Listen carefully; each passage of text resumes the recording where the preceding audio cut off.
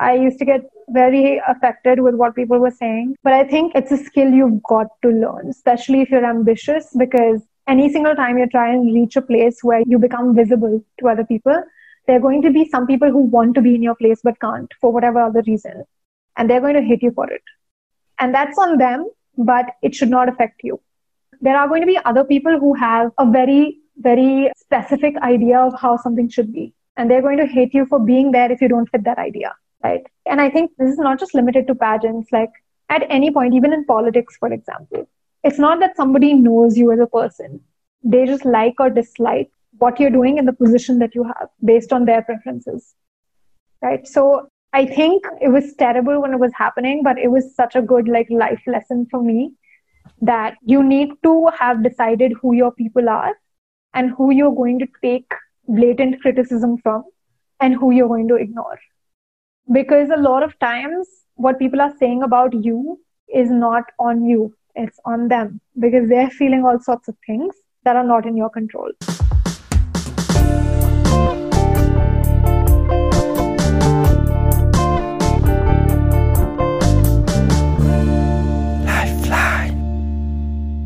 Hello everyone, my name is Din Long and welcome to the podcast Lifeline. In this podcast, I will interview people who are having a positive impact in their community and have a strong message that deserves to be shared. We will dive deeper into their journey becoming a change maker, and hopefully you can take away some insights for your own journey. And please do subscribe to Lifeline on YouTube, Apple Podcast or any platform that you are using. And also you can share this episode with your friends if you like it. It's really what helps me the most. In this episode, you will be meeting Shan, a gender, climate and youth empowerment advocate who was selected as Miss Earth India in 2017. We discuss about her life-changing experience with Teach for India, where she discovers the education crisis of her country. We discuss about her transition being a model to live her childhood dream and how she earned her title of Miss Earth India. She walks us through her journey exploring climate action, social entrepreneurship, and now gender equality. She shares with us everything that she learned along the way and also her plans for the future. Hello Shan, कैसे हो? मैं बिल्कुल ठीक हूँ. Hi. How are you? I'm good. Tike. Super happy to have you, Shan, on Lifeline for the story we met in Bangkok after Linka that I interviewed in the first episode connected us because she was like, oh, you guys, you need to meet because you have one thing in common, which was Jagriti Yatra. So I will not spoil what is the Jagriti Yatra because I'm sure you will speak about it.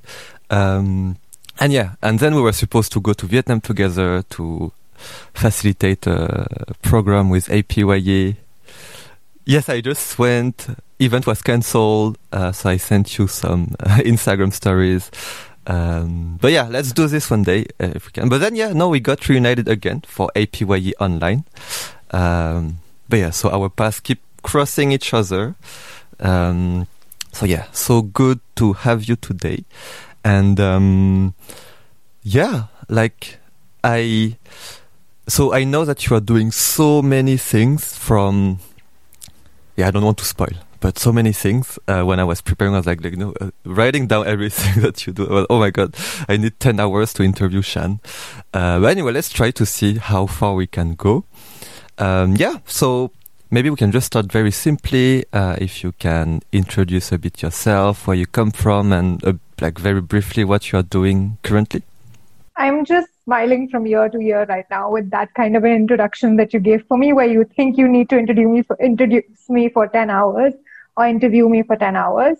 But let's see, this is slightly difficult for me introducing myself, but if I were to briefly put everything together, I'm a graduate in filmmaking and media and communication. And I have been a teacher, trainer, facilitator, model, beauty queen, filmmaker in the past few years. I don't know if I missed something, but I have. I think one thing I'm really proud of is that I've been able to do a lot of different things and gain skills from everything that I have done so far. I come from India and I live in central India right now because of the pandemic. I've come back home to my parents. yeah, that's, I think, a good starting point for us. So from all the words that you just said, which one did you start with in your life? In terms of work experience, in terms of starting my career, so I finished my filmmaking degree, and in the last month of my degree, before people look for jobs, there was this woman who came to campus to talk about her NGO. So we had the founder of this NGO called Teach for India, who came in and she spoke about the educational crisis in India. And I had decided that after college, I was going to join the media industry in terms of either my first aspiration was to become a wildlife documentary filmmaker. But it's not easy to do that. It requires a lot of training, a lot of patience. It is very different from anything that you learn in filmmaking for industries. And so in terms of something financially lucrative, I thought I'll start my career from either working with media companies like, say, MTV. That's one of the places that I interned at. Or that I would assist on a movie because, Bollywood is huge. Everybody knows about it. So I thought, that's the path I was going to take. But this woman came in and she spoke about how there are students and children in our country, and so many of them. So at that point of time, I think the number was 320 million children in India don't have access to a quality education. And many of them either drop out of school. And they were really, when she gave this presentation, she spoke about a lot of stark numbers. She also said that only 10% of Indians graduate high school. And so in that 1 hour, everything changed for me. I thought about my education. I thought about where I came from. All the statistics that she talked about and the work that they do, everything that she talked about really resonated with me. And in that moment, I, while the presentation was going on, was reflecting upon my life and why I was sitting in the room that I was sitting in, because the college that I studied in was one of the best colleges for filmmaking in my country. And I just thought, so how has that happened? How am I here? How did I make it here? Like, did I do something extraordinary to be here? And the truth is, no, I hadn't done something extraordinary. I just followed a path that since the beginning was defined for me by my parents or, other children, my friends. So it was such a taken for granted thing that, yeah, everybody goes to school and everybody goes to college. So I've got to figure that out for myself. But I think this was the first time that I thought about how this is not a reality for a majority of this country. And so that really moved me.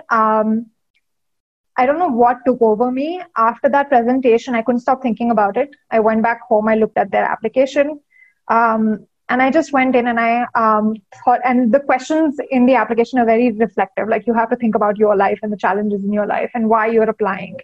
And I filled the application and I didn't know whether I would get in. It's a highly selective fellowship. Only, I think, 7 to 10% of people get selected every year. And so I didn't know if I would make it. But I was like, okay, I'm feeling very strongly about this. I should go ahead and apply. They had a long selection process. And after that, I got selected. So I was very happy. I didn't fully grasp what I had signed up for at that point of time. And the next thing I knew, we trained for 6 weeks in the city called Pune in India.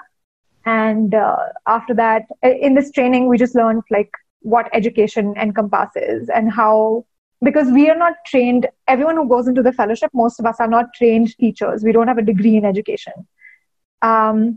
So in those 6 weeks, we learned how to teach, and we taught a class, like a mock class where there were children and we had to kind of understand how we are working, get feedback from our managers.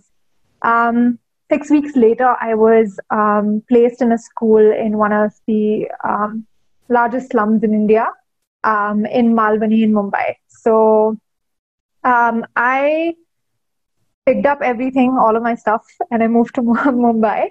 And it was also my first job, right? So at that point of time, I was like, okay, so my first job, so I'm not going to take any money from home. I'm not going to ask for any money from anyone. And Mumbai is an incredibly expensive city to live in, especially for like Indian standards. It's crazy. The rent is typically like more than people's salary when they're starting off. And so I basically called back home and my parents were like, okay, but you were studying the media. Like, how are you teaching now? What is happening? But they were still very supportive. They were like, okay, like if you've thought this through, then go ahead and do it. But I was like, okay, I'm not going to take any money from home. And the fellowship stipend, even though it's a fantastic opportunity, is quite low. And I looked at a lot of places to live in and everything was over my budget. Like forget food and transport, like I couldn't even pay for my rent. So eventually what happened is that I looked at a slum rehabilitation building and the prices of that building were lower because there's just a sense of like community people who have actually lived in the slums at some point also reside in that building. And I was like, you know what, like if I've taken up this challenge, I'm going to like live whatever I can afford in. So I'm not going to look for like a good place for myself. I'm just going to live, like I need a roof over my head. I'm going to work really hard at school. So I moved into a slum rehabilitation building and it's definitely like one of those experiences that completely changed who I am and how I think and gave me like on ground experience of what it means, like what education means in India and what are the loopholes and what are the other sectors that affect education in the classroom. I taught 75 children in an under-resourced, underserved, low-income government school. When you say 75 children in the same classroom? Yes, in the same classroom. Oh. I did have a co-teacher, but while we were teaching, like only one person could be in the class. So I taught English and science to my children. My co-teacher taught and social sciences. And I also taught arts and whatever else I was interested in because I wanted to bring more of me into the classroom. But and I was 21 at this time. So when you're 21 and you have to, and there are 75 kids who are watching you, it's a lot of pressure. And you have to just be sure of what you're saying. You have to be sure of how you're behaving because they will learn things from you, consciously or unconsciously. And so, I taught these children, but I think one of the most grounding sections of the experience is just the fact that your work is not limited to teaching the two subjects. Your work is also to understand why some students are struggling in your classroom. Now, I was teaching a 4th grade classroom, but the difficulty was that when I entered that 4th grade classroom, there were some children who were not even at a level where they spoke basic English or knew how to, identify each letter or know the phonetics. They couldn't. And then there were some kids who were at 4th grade level. So there was a whole range that I was teaching. And so it was very difficult to kind of understand how do I give instruction in English, but also make sure that those who don't know how to read, how do I build that capability in them. We were also asked to get to know the families of these children. So after school, we used to go and meet the families just to understand, like, if a child is struggling in the classroom, is it because of the subject or because there's something going on at home that is really affecting this child? So it could be, and I realized that, we tell a lot of our teachers that, you're not doing enough. That's why kids are not performing. But the truth is that your kid could not be performing because he's not having enough nutrition. Your kid could not be performing because there's something going on at home. There could be violence or abuse, or they could it could also be like a breakup in a relationship within the family, right? These are difficult things for children to grasp. It could also be the lack of other opportunities, no incentives, nothing that excites the child. And so there were so many different things affecting the learning in the classroom. And this is something that I didn't consciously realize before that, because it's very easy. I think, especially in India, I think the mindset is that you teach if you don't get any other job, or you teach if you, don't know how to do anything else, or you're not great at anything else, so you're teaching. In some spaces, that is the mindset. And it was a very humbling experience to know that it's very easy to go and criticize a teacher, while the teacher is actually responsible for so much more than just teaching the subjects that they have to teach. So yeah, that was my first year of experience. I did a lot more in the fellowship, but like you said, it's going to take 10 hours, so I'm going to stop here. When did you realize that your role as teacher was more than just teaching your subjects? Since the very first day, I think. number one, since it was my first job, obviously, like I knew it was going to be difficult, but it was beyond difficult and it was very challenging because it was very different from the education I had had. So the very first day, like meeting the other teachers of the school or meeting the children or their parents who were very eager to know who the new teacher in the class is, the very first day I realized that it was not going to be easy because the way I studied in an all-girls convent school, which had strict rules, we followed the rules. I had opportunities that I took part in, but it was a very disciplined environment where even if you had like 50 students in a classroom, it was very easy to manage that classroom because we knew what the norms were. We knew why we were there. But when I entered this classroom, like that sense of, oh, my education is important and I need to focus was just not there. Not with kids, not with the parents. And so we had to start from scratch saying that, this is not just an add-on to your life. It's actually a very important part of your life. And investing parents into also with, girl children, just saying that girls have to come to school. Like you can't just keep them at home to do the chores of the house. There are so many struggles that low-income families go through. Sometimes it's about how do you get food on the table. So obviously that takes precedence over sending your child to school, right? And so just having like many, many conversations was important. So I knew since the first day that it was not like a typical school that I studied in, and I had to unlearn a lot of things to be able to teach there. And so I'm wondering, as teacher, like if when you realize that, for example, like some kids don't go to school because they don't have or cannot focus because they don't have like enough food to eat, what can you do as a teacher? I mean, in that situation. I think it's for me as a teacher, like, of course, I had boundaries. I couldn't go and tell the parents that, stop doing whatever you're doing and like just send your children to school and get the money from somewhere, because it's not as easy as that. But my job as a teacher was definitely to have multiple conversations with them, understand where they're coming from, and say that I think this was a debate about, okay, you're sending your boy to school, but you're not sending your girl to school because you think that she can go ahead and help you in cleaning someone's house or in the work that you're doing. But what's actually happening is that your girl's also going to have the same life as you are if you don't give her education. So her earning potential or her potential to be independent and earn a livelihood depends a lot on her education at this point. But you're taking that away if you're telling her that, she belongs in a house to do like extra things or go to work with the mom.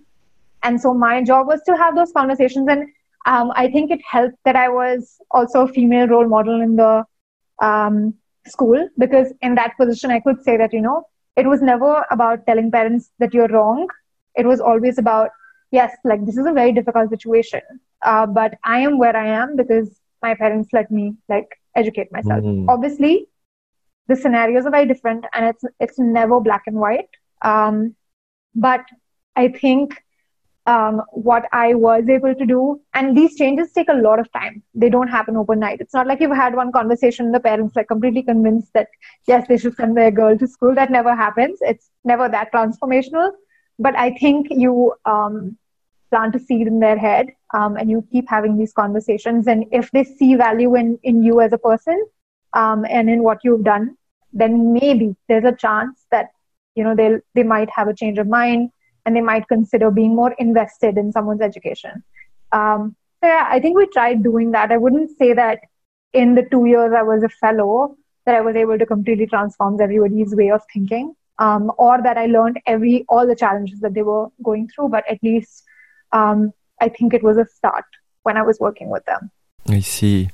So yeah, no, super interesting. And so you stayed 2 years there? Yeah, the fellowship was only for 2 years. Yeah. Okay. So I mean, it's interesting because you were studying, you wanted to be a filmmaker, then you had this sort of, aha moment when, I mean, you said it's like the first time you questioned a bit the path that you are taking, and then you switched to education in very grassroots, I guess, community. And now that, so you're in this new world where I guess you love it, and then fellowship comes to an end. So what do you tell yourself?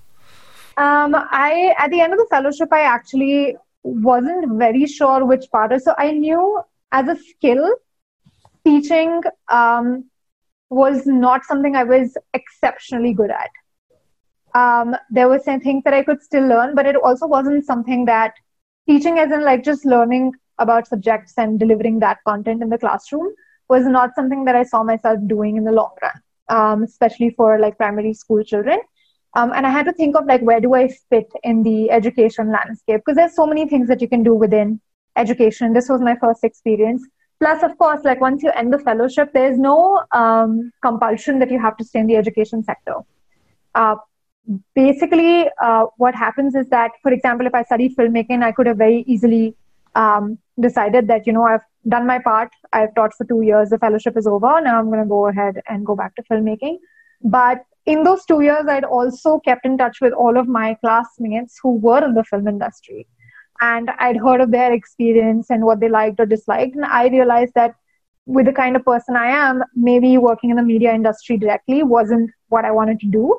I was still interested in making films, but independently. I was not interested in working because my friends were working in those places. So I knew what the culture was like. I knew what the struggles were, what the achievements were like. And I, at that point of time, didn't feel like I wanted to invest time and energy into it. I applied for a job within Teach for India. And I stayed with them for 2 more years because I was like, okay, so I've gone through this experience. I've learned so much. How do I give back? But also from a personal like growth perspective, I'd grown so much in the fellowship that I thought that now that I'm actually going to get into a job, I might as well continue working with this organization and see how I can grow. So I applied within Teach for India, and my role was to work with the alumni of the fellowship. So trying to understand like what education spaces do our alumni want to go into, what kind of jobs, what kind of organizations they want to set up in the future.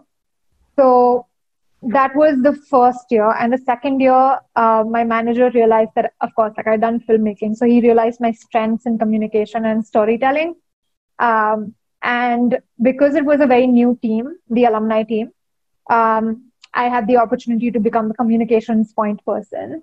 And so I traveled across the cities where Teach for India was existing in India. So it was, it's 7 cities in India, but I traveled to 3 or 4 cities to just make short documentaries on the lives of people who had, left their high-paying jobs or their previous experiences to work in the community. So there were a lot of people, like I said, most of us were not trained as teachers, but there were a lot of people who decided to stay in the education space after the fellowship. So I sat down with my manager and picked some of who these people were, and then went in.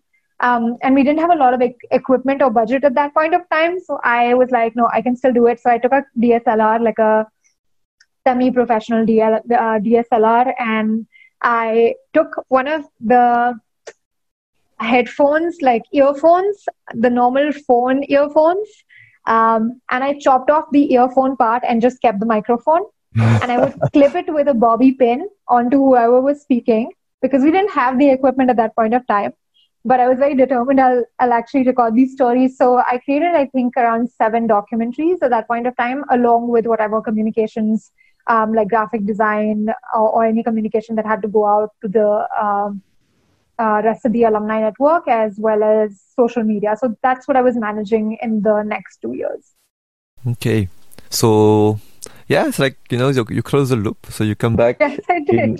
in making. I did. It was a great time. I had a great, inspiring time just recording the videos of these individuals, specifically just trying to understand their motivation of why they would not probably go back to the job that they had before, or in some cases they didn't even know like where the money was going to come from, but they were like very sure that they wanted to work with the community.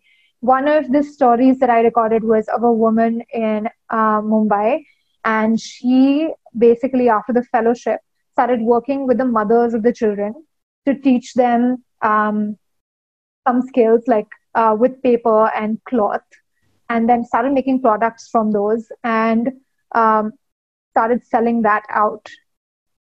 The profits that they made from the sales, they were that went directly to the mothers of the children. And in this entire story, she also helped these women understand how to save, how to, the banking system, how to save up. And these women started funds for their children for their higher education.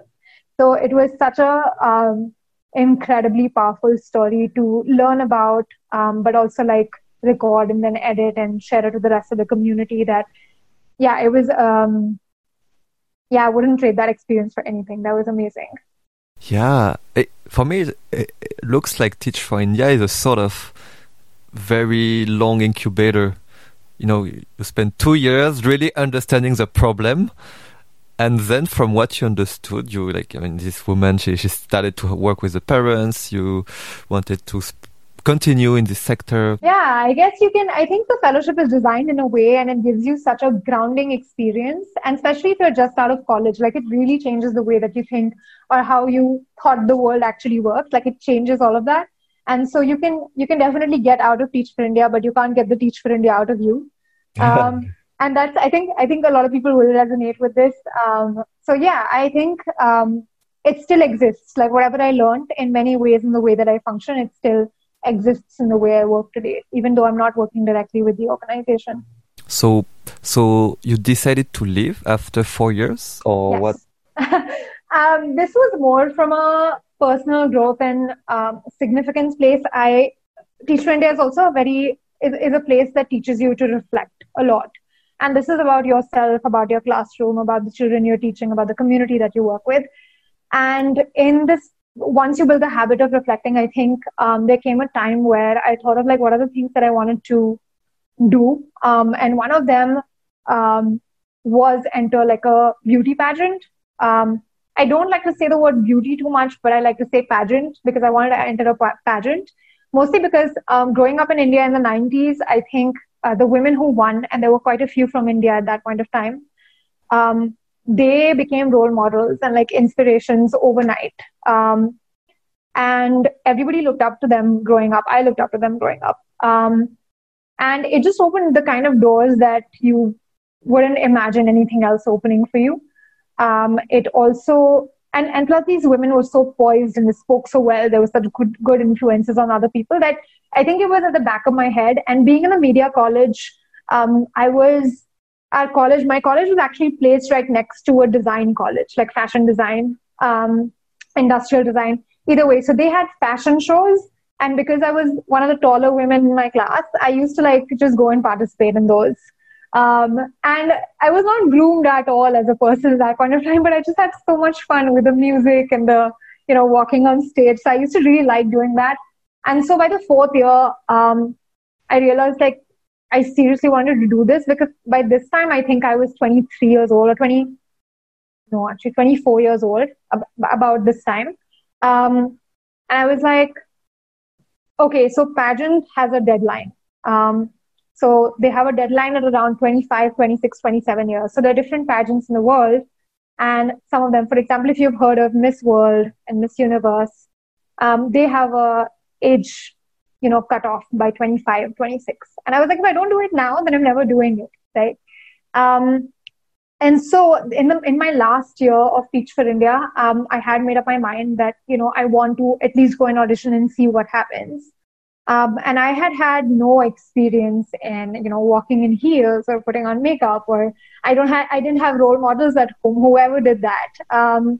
So I have an elder sister and my mom, both of them were just never interested. They're very simple people and never put on any makeup like growing up, except for if they were going for a wedding. And the only makeup we owned at home was for my dance performances, because I was learning classical dance growing up. So that's the kind of household I grew up in. So this was a very alien space for me. But I still wanted to do it. Like in my head, it was like, I would regret it if I don't. So I went in my last year of Teach for India, I went into a pageant. I went and got a pageant coach for myself. She's a very renowned pageant coach. And she was in the same city that I was working in. So I was like, I'm going to give this some time. And I went and I coached under her for a month, and she took us through, everything about what is required to be in a pageant, how do you speak, how do you smile, how do you walk, how do you, it's really interesting because, and I laughed a lot on this particular day when we were practicing how to smile, because it's such a weird thing when you think about it, right? Like the fact that you have to practice how to smile Yeah. on stage. It's hilarious. But yeah, I think these are like really important things, because I think in pageants, like you're photographed all the time and you don't want a picture in which you look like a really mean person. So to come back on this, so I guess what you say, you need to be able to like have a fake smile which doesn't look fake, or how? I wouldn't say it's a fake smile, but it's like if you're representing yourself in front of a lot of different people, like when you're on stage, you should have a pleasant personality. So I wouldn't say it's a fake smile, but also because it's a responsibility and you want to present as yourself as someone who's approachable. You want to present yourself as someone who people can look up to, right? So in terms of, and this happens, I think any single person who has reached, a higher position in their work or whatever, like as such, they have PR teams and stylists for the purpose that, they look presentable to the outside world. It's not natural. I wouldn't say that smiling on stage for like 2 hours is a natural thing to do, but I think it comes with the responsibility of, either competing or winning the title, because you're kind of playing a role. It's a job at the end of the day. And yeah, I think like it's very disorienting when you think that somebody will practice smiling. But what happens is that once you smile for 2 hours, your jaw is like, okay, I don't want to do it anymore. So you've got to take breaks, but without seeming mean or like you have a problem with somebody else on stage or whatever. So this is really funny, but I went through this training and I learned a lot. So I think I wasn't very groomed as a person in terms of how I present myself or how I speak to people. And even though like these skills are very specific to pageants, I think some of them are very relevant to anyone, anywhere, anytime. And at that point in time, when I came out of the training, I thought to myself that even if this doesn't work out, at least I've learned something that I'll use no matter what happens. I went for a couple of auditions in my last year at Teach for India, and they didn't go very well. I got selected for a few of them, but then got rejected at a later round.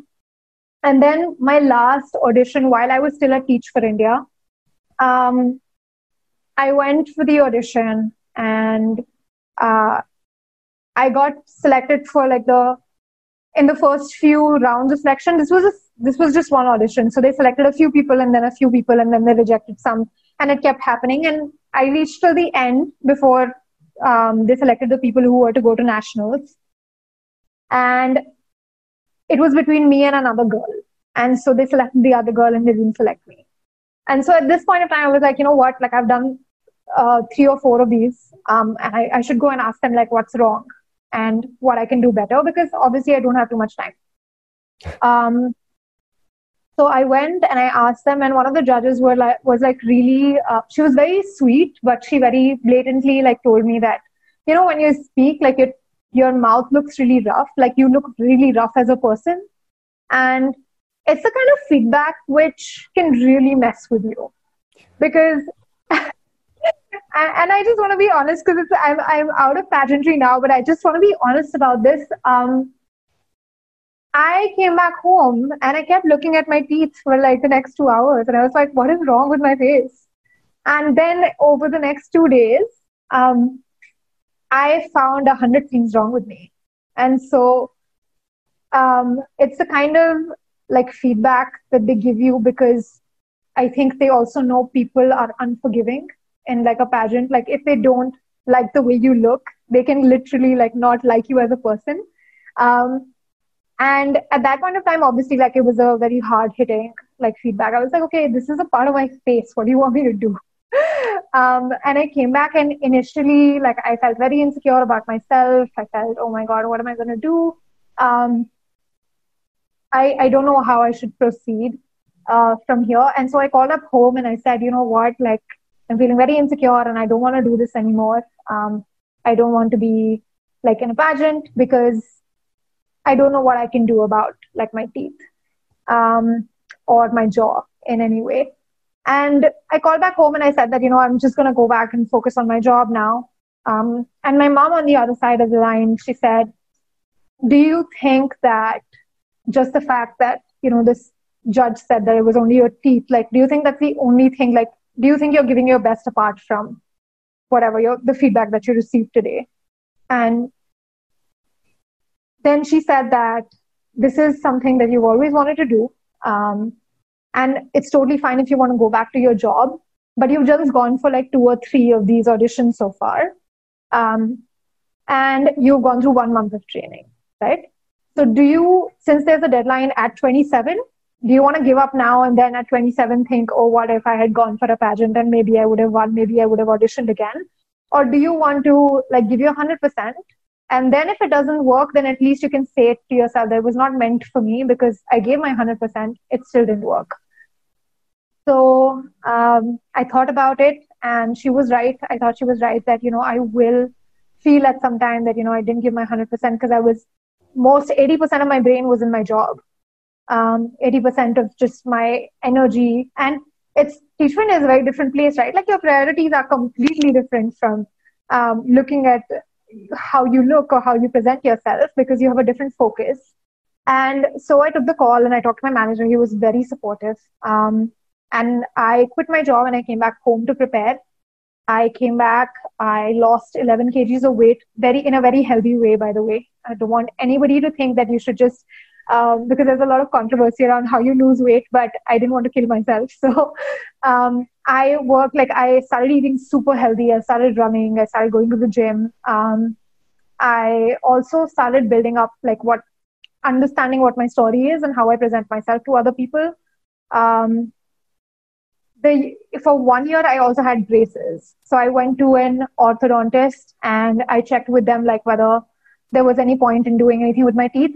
So what happens in beauty pageants is that sometimes there are quick fixes. There are a lot of quick cosmetic fixes that people do, right? So if you don't have thick, luscious hair, you just get extensions.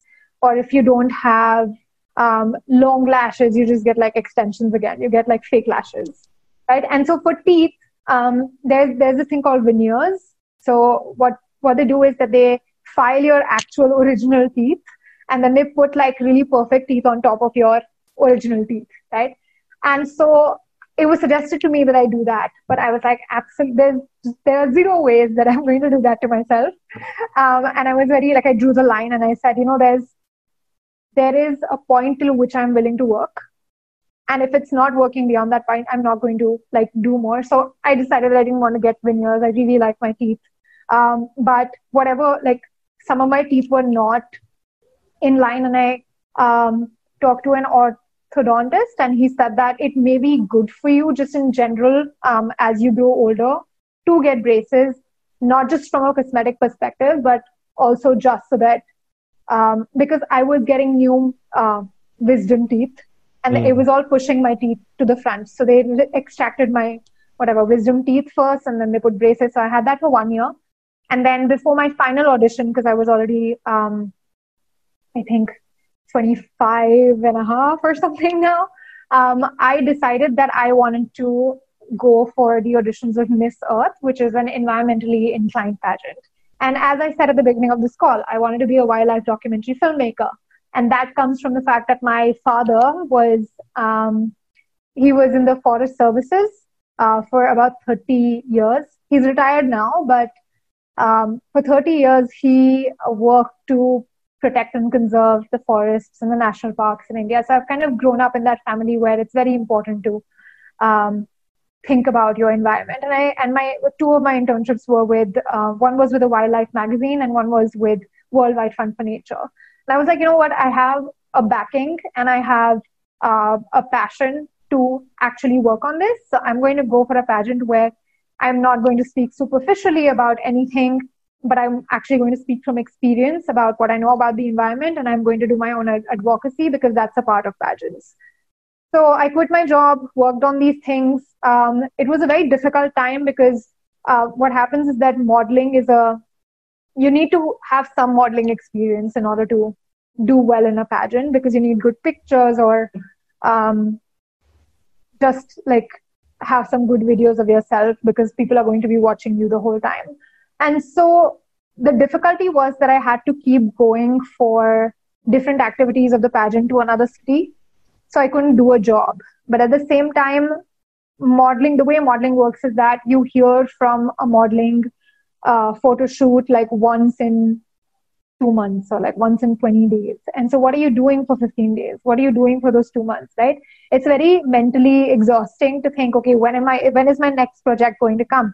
And I didn't want to do that to myself. So I said, what can I do with the time that I have? So I started collaborating with different environmental organizations. I was like, if I'm building my advocacy, if I want to learn more, I might as well just volunteer my time wherever I can.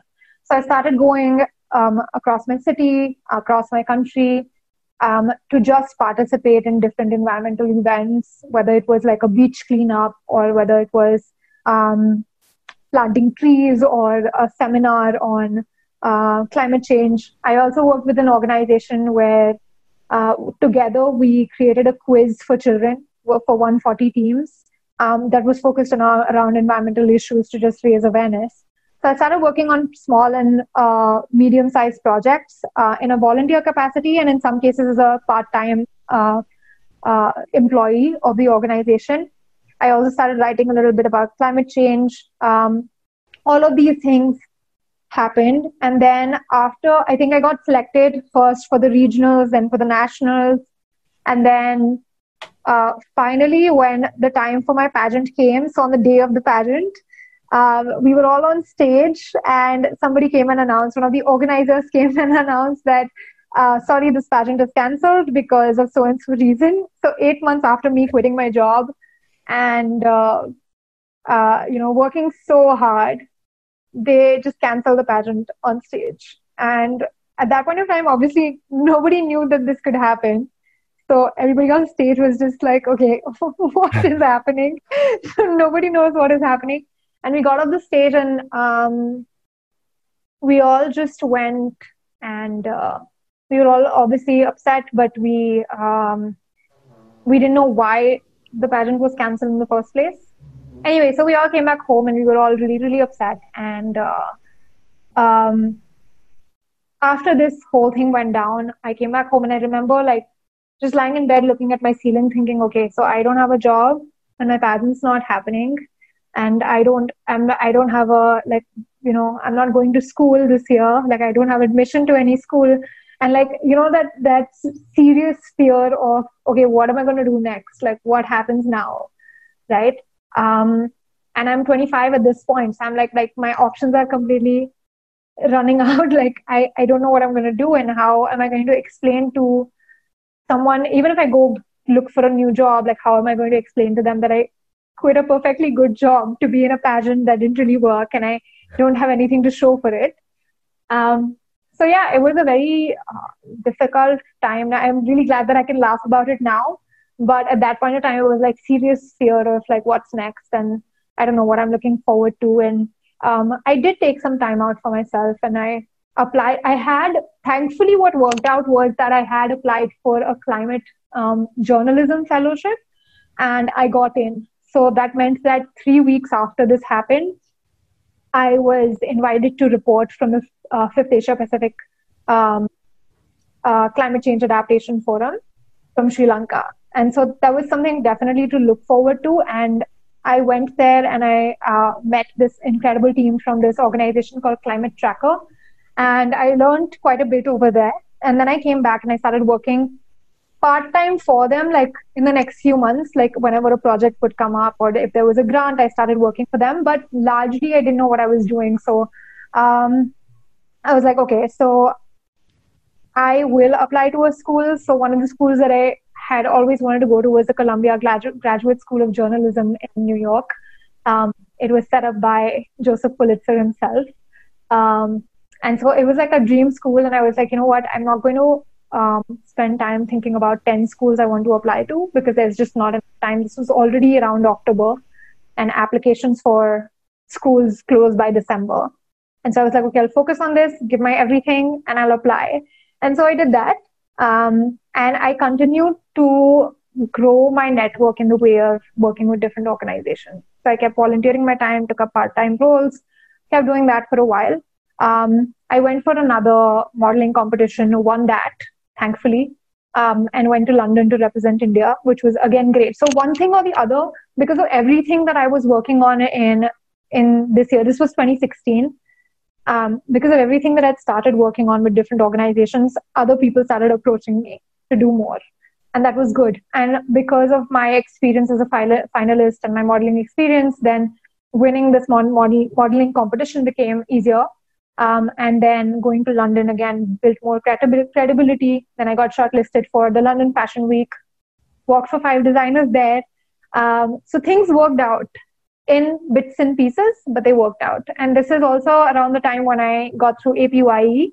So for anybody listening, Asia Pacific Youth Exchange is an important connection between me and Din Long, mostly because I went for the Asia Pacific Youth Exchange in Thailand. And as I speak further, perhaps this would make more sense. But it's an exchange program, and I took part in it, and I learned more about sustainable development goals and social innovation and entrepreneurship. Made a lot of friends from different places in Asia and even outside of Asia and the Pacific. And all of these things happened. I built my profile. Like I really, really worked very hard to build my profile, both for modeling and my advocacy. So by this time, I had a binder full of things I had done in both of these scenarios. And I sent it off to Miss Earth saying that, last year you just didn't do the pageant. And I was a finalist like up till the end. So I sent everything.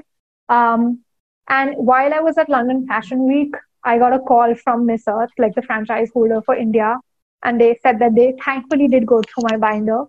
And so this person interviewed me about everything that I had accomplished, about what I was doing at that moment. And thankfully, it was that fortunate time when I was at the Fashion Week. So she was, so it worked out pretty well that way. And it was decided then with all the work that I'd done in the previous year and this year that I would be representing India at Miss Earth in that year. The craziest thing though is that I had 1 week to prepare for an international pageant. Yeah. So I have a lot of questions now.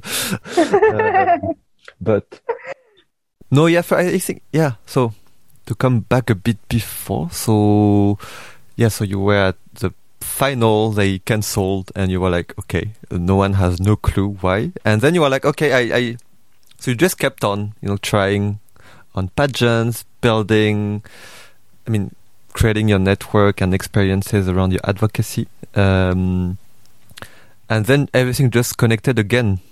And so what's interesting is, so wait, you said you call Miss Earth, basically? No, I didn't call them. I wrote to them a number of times. Like, it wasn't that, I know that it all looks very connected in retrospect, but when I was going through it, nothing was connected. And I genuinely, if I'm being very honest, I didn't know what I was doing.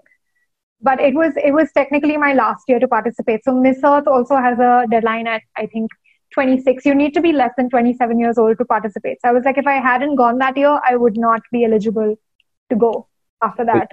So your goal was always to participate, when you say participate, you mean to the international pageant? Yes, I definitely. So for me, I never had the aspiration. So in India, what happens is a lot of times because pageants are a way of being seen and recognized. A lot of people choose to go in the media industry or become anchors in TV shows or be a part of Bollywood or start modeling professionally. So for them, it's really, really helpful. The experience directly connects to that path.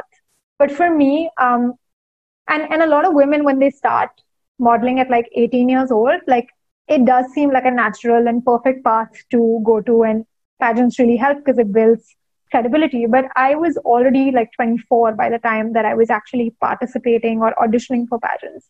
And I had already built some experience in the education, social development sector. So my way of thinking than most people that I was competing against was quite different, I would say. And even while I was going through this, my only thought was that if I've invested so much time and effort and even money in some cases, because you need to buy the makeup and the hair and the gowns and the whatnot, and you need to travel so much, I might as well, it would be good if something comes out of that experience. If there is something credible that I can say about myself once that once I stopped trying for that experience anymore.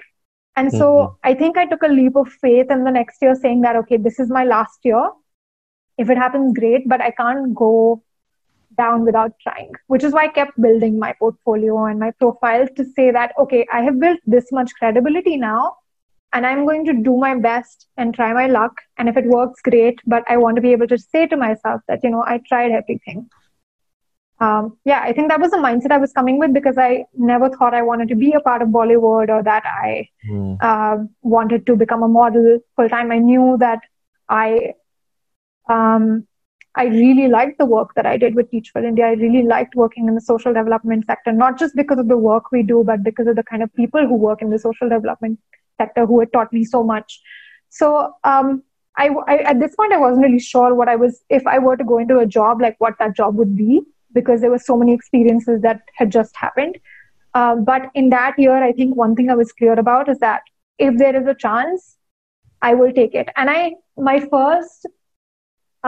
sent my entire binder to them saying that if the competition is happening, I didn't know whether they're doing an on-ground competition or not. So I said, please consider me to compete again, like this year as well. But after 2 or 3 follow-ups and there was no competition happening and I didn't know what was happening at all, it was after all of that I was called in, at London Fashion Week for the interview, which was just 1 week before the pageant. So by this time I was like, no way, like anything is going to happen because the pageant is going to start next week. And it was like a very tricky time, but it just happened. I think it's such a huge lesson into not giving up and actually asking questions and trying. And if I'd not done that, I definitely am proud of myself for pushing through and trying everything that I could have. I knew for a fact in 2017, if they had launched the competition again in India, I would have competed. But they hadn't done that, so I tried any other way that there was. So you were really driven by not willing to have regrets, right? I mean, from what your mom said to you. I was really driven by giving my best and whatever that meant to me at that point of time. I wasn't thinking so much about regret then, but it's making sense to me. In retrospect, talking about regret makes sense because maybe at this I would have thought, oh, I wish I'd done this or I wish I'd done that. But I don't think that way because I think I did everything that I could have done. And just to clarify something on pageants, and then I really want to hear the story of the final. But so, you speak a lot about advocacy. So is it something specific to Miss Earth or is it something specific to pageants in general? I mean, in every pageant. I think it's a really beautiful thing that pageants have a space for advocacy. Mostly because it's a platform where thousands of people start recognizing you. And if you have that kind of influence, if people are listening to you, you should be able to use that platform to sensitize people about things that are important. And so the way that I look at it, initially when I went in, of course, there's a lot of talk around pageants and me also coming from the background of Teach for India. Of course, there were colleagues and there were, acquaintances who said that, why are you going into a pageant? It promotes body image issues and it promotes, people say that they care about something, but they don't care about whatever they're working for. And of course, these are some of the feedback that I received at that point of time. And a lot of times, it comes from a place of people actually working in those sectors and then thinking the purpose of this entire cause is being diluted when somebody just randomly talks about that issue. But for me, I think a lot of my biases also broke in the process because I wasn't someone who was okay, drop dead gorgeous and my hair is perfect or my face is perfect or my skin is perfect. I never saw myself that way. So it was definitely not because I thought I had no body image issues that I entered something like this, but it was despite the fact that I had body image issues that I entered because I wanted to stop feeling that way about myself. And I already shared that story of me staring at my face and thinking about how there are 100 things wrong with me. But I basically wanted to go in and I also came from the mindset of saying, oh, a lot of women, like these women who go into pageants, they don't care about what they're talking about, but they're talking about it. But I think I ended up breaking a lot of my biases in the way that I met so many incredible women from all across the world who are working on what they feel passionately about because they've gone through a personal experience that connects to that specific issue.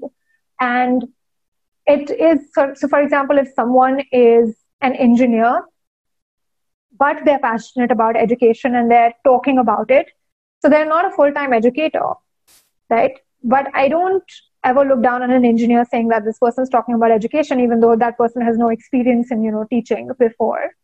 And so I changed my mindset in saying that, yes, like these women, like the full-time job, maybe being a model, maybe being like a TV personality.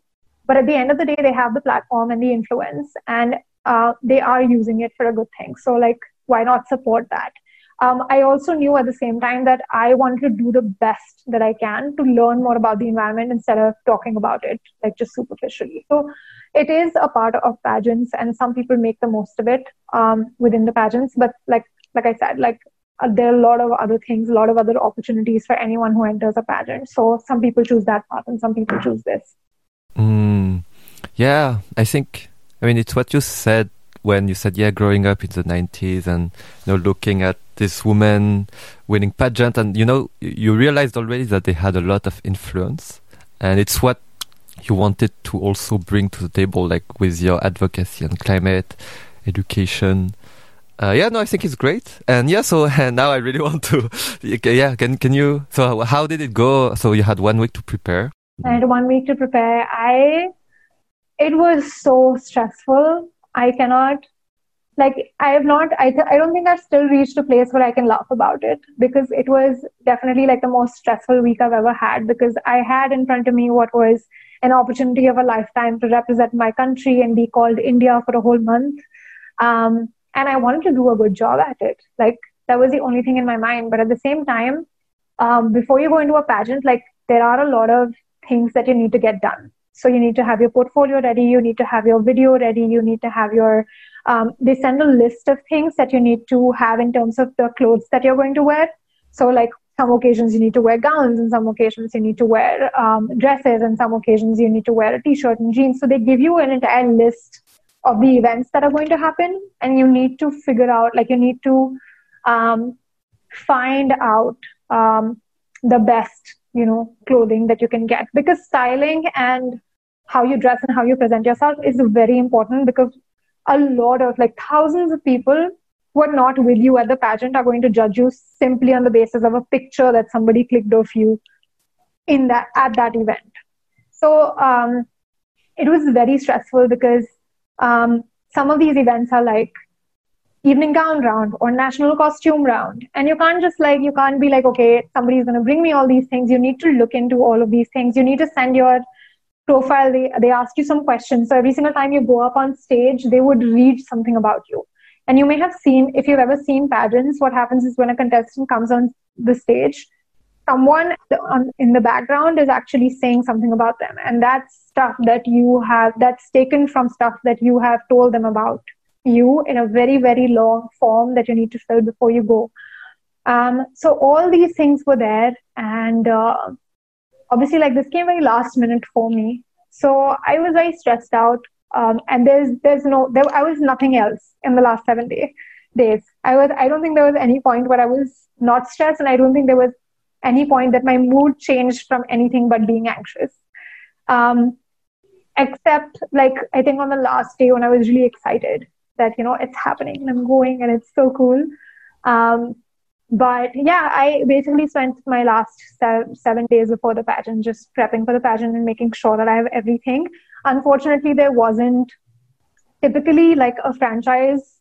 So for example, if somebody is leading a pageant in a specific country, sometimes what happens is if they have sponsors, they support the person who's representing the country by giving them a stylist or giving them giving them a budget to work with for their clothes and their hair and makeup and like other video creation and everything. I did not have that support, unfortunately. So it made it even harder.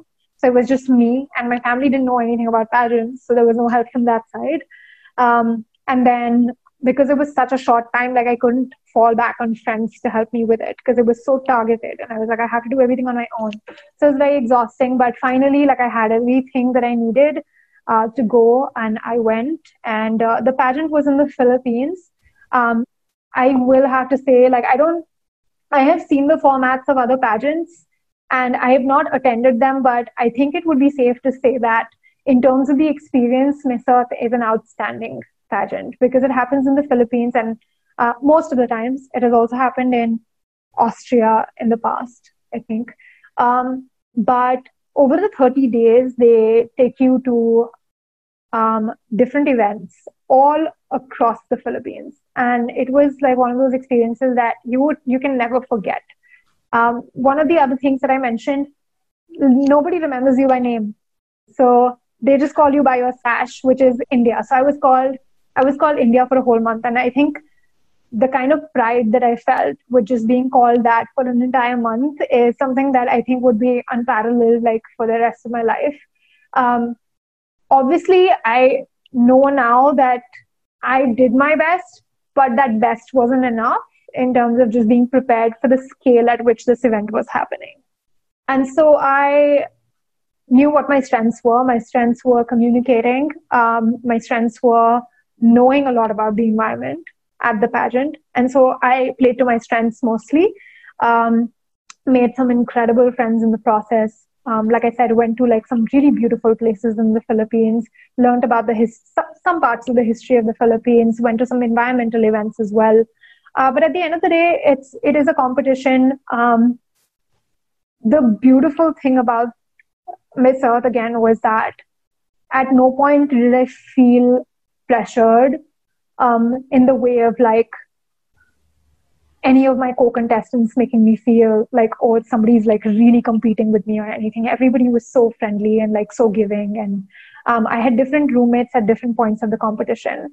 But I think like there was an understanding and camaraderie around the fact that we were all on the same boat and we were all equally stressed, because I think there is so much pressure from pageant fans, and there's so much pressure from your countries and the fact that you're the only representative of your country, that everyone within the pageant is very supportive of each other because you're pretty much like on the same boat in many of the experiences.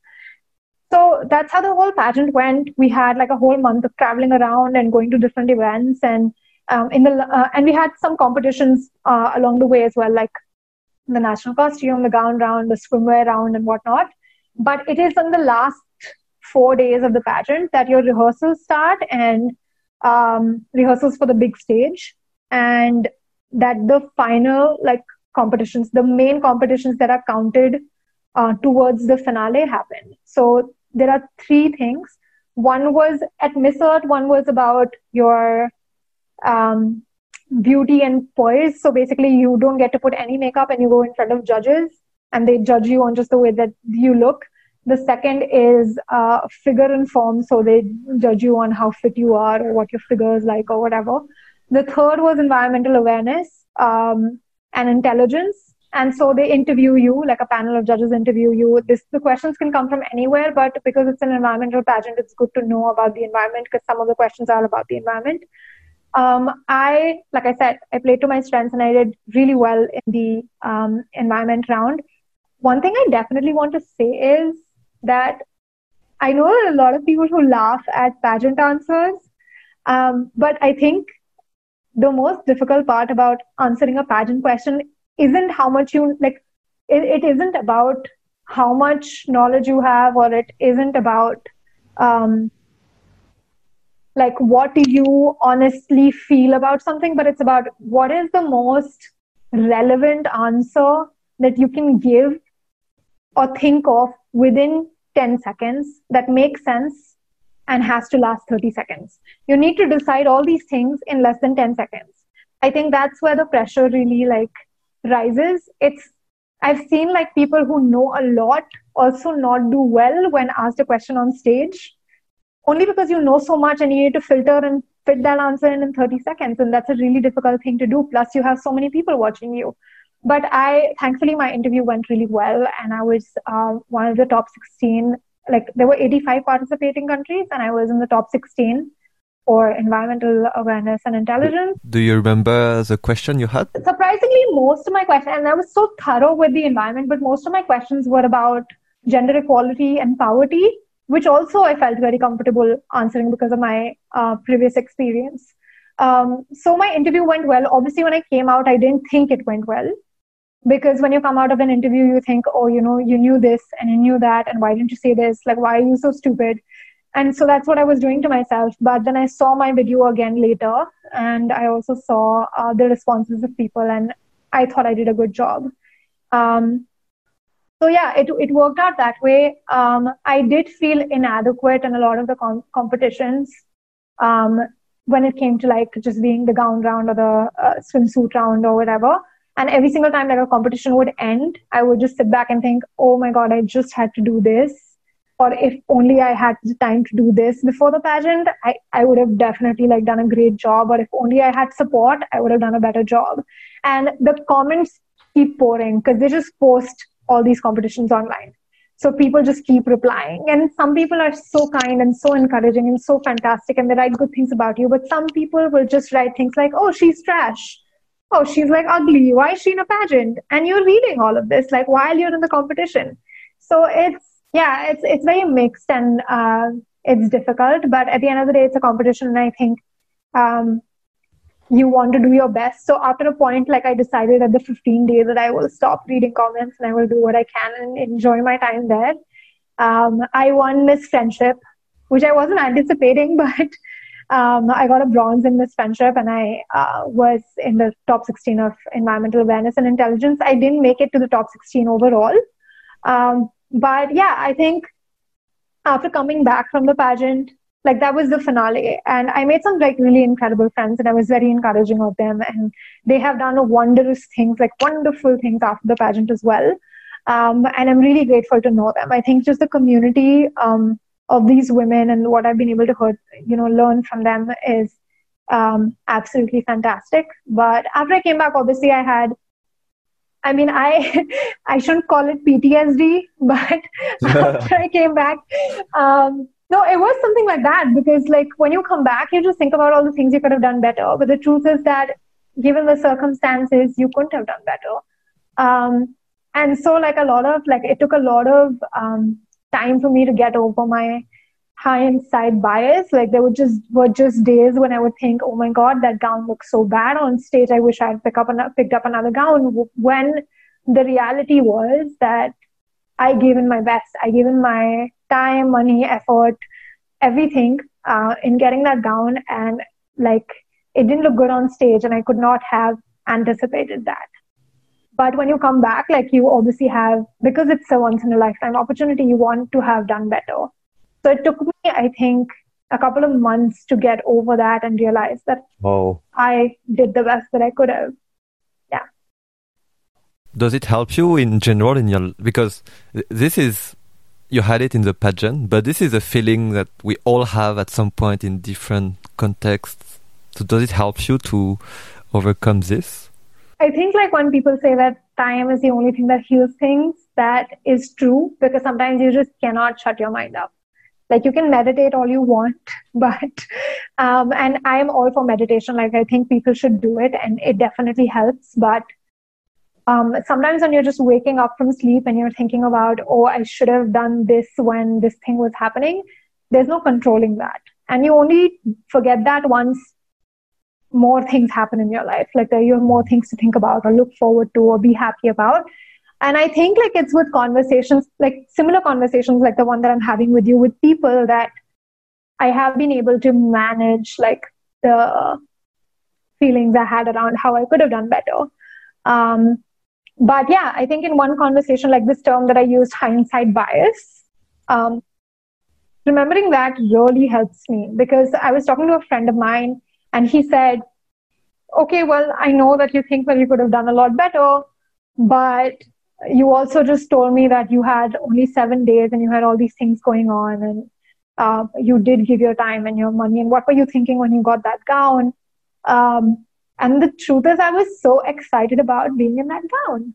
And I thought that I had made the best decision that I could have before going to the pageant. I was like, okay, so I have done the best, and this is the best gown available to me, and I'm spending all of my savings on this, and this is going to be fine. But it didn't work out, and that's not something that I'm responsible for. It's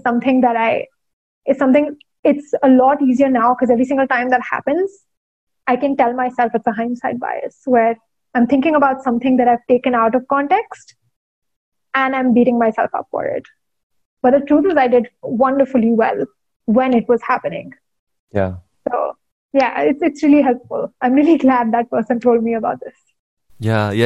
And I guess, putting words on it, it really makes you aware of it helps to reflect in a constructive manner about what happened. And I have another question related to what you said as well. Like all these people, some people are kind, some people are like, yeah, why is she even here? So I wonder, because I think it's also something that we can all have as a feeling, but in a much smaller scale. Like, for example, me, or anyone stupid things like, posting on Facebook, posting on LinkedIn, you're always afraid that someone is going to trash you. Like, at least me. But it's still, it's a small scale. It's my own network of people I know. But you reach this level where it's people you don't know. And I wonder how do you deal with that? Honestly, at the beginning, I didn't deal with it very well.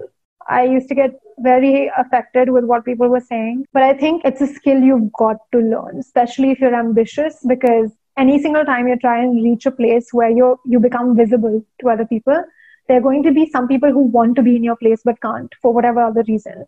And they're going to hate you for it. And that's on them, but it should not affect you. There are going to be other people who have a very, very specific idea of how something should be. And they're going to hate you for being there if you don't fit that idea. Right? And then there is the third thing where they especially, and I think this is not just limited to pageants, like at any point, even in politics, for example, it's not that somebody knows you as a person. They just like or dislike what you're doing in the position that you have based on their preferences. Right? So I think it was terrible when it was happening, but it was such a good life lesson for me that you need to have decided who your people are and who you're going to take blatant criticism from and who you're going to ignore. Because a lot of times what people are saying about you is not on you, it's on them, because they're feeling all sorts of things that are not in your control, right? And obviously earlier, there have been times that obviously I wasn't made of very, very thick skin. I wouldn't say I'm even right now, but there have been times when somebody said something really cruel about me or trashed me or something online, and I've just cried because what do you do? Because you have all this pent up emotion. And I think people say, oh, you're weak because you're crying. Because no, I'm crying because that's the emotion I'm feeling, and it would help me to release that emotion and feel strongly about whatever I'm feeling after that. So yeah, there are times when people would really get you down, but I think over time of people saying whatever they're saying, you can externalize what they're saying and say, okay, this is their problem to deal with. If they're upset with this and they think I'm trash, they need to deal with that. But and then think that if my pageant coach is telling me that, hey, your hair didn't look right in that whatever shoot you did, then I'll take that because she's my coach and she knows what she's talking about and she knows what's needed to do better at the place that I'm at. Right? So I know that she's not coming from a vicious place. She's not coming from a place to put me down. So I know that. And of course, like I said, there are people who also always encourage you and they're very proud of what you're doing. And there's also an internal feedback, right? I also knew, and while you're competing with other people, you also know who's performing well and who's not and what's needed. So you learn that while you're going through the competition. You learn those things and you realize that, I would love for this person to win. I would love for this person to win because they worked beyond like what I could have thought was possible, right? And you see that for people, and you're happy for them because you think that they've done that much work, and they are very deserving of title it is. So it's not being completely oblivious and saying, oh no, I'm the best for everything, and like, why are people saying that shit about me? It's also like very reflective and very honest feedback to myself about, okay, so I've done all of these things and I'm doing well, and maybe I won't win because I think I could have done this better. But yeah, that's the way it is, which is being honest with myself and knowing who I should take feedback from and who not. Cool. Yeah, I think it's a very important advice. So that was the end of your pageant life? Yeah, I mean, after I came back from the pageant, I still because I was chosen 1 week before the international pageant. I still had 1 year to just be Miss South India until the next person was chosen. Mm-hmm. So I continued the work that I was doing before, working on different projects. I started, I think I may be missing the timeline here, but I think I started again working part-time with different organizations or learning something online. I took a course on sustainable development online. So yeah, I kept myself occupied, and I also thought, okay, that once that one year gets over, like I need to figure out what I want to do. So I also took that time to figure out where I wanted to go and where I wanted to be. Deciding what my next step should be. Did the title of Miss Earth India either you realize something changed, either externally or inside? Yeah, of course. Yes, it does. The funny thing is that I was in the social development sector for 4 years, and not a lot of people cared about that. Like, because I was fundraising for my classroom, and not a lot of people thought like, that, of course, some people came to help, and some people like did contribute to my class, but it wasn't. I would say it was not attractive in terms of like what I was doing. If I were to blatantly put it, of course, people were proud of me for what I was doing. But what Miss Earth did was that it kind of brought what I was doing with Teach for India into light. So people were like, oh, she has like on-ground experience, and she's also in a pageant. Like, that's fantastic. It definitely opened doors. It's really funny, and I laugh about this a lot, but I was invited to speak at one of these events in India, which was about the environment, and having a crown really helps.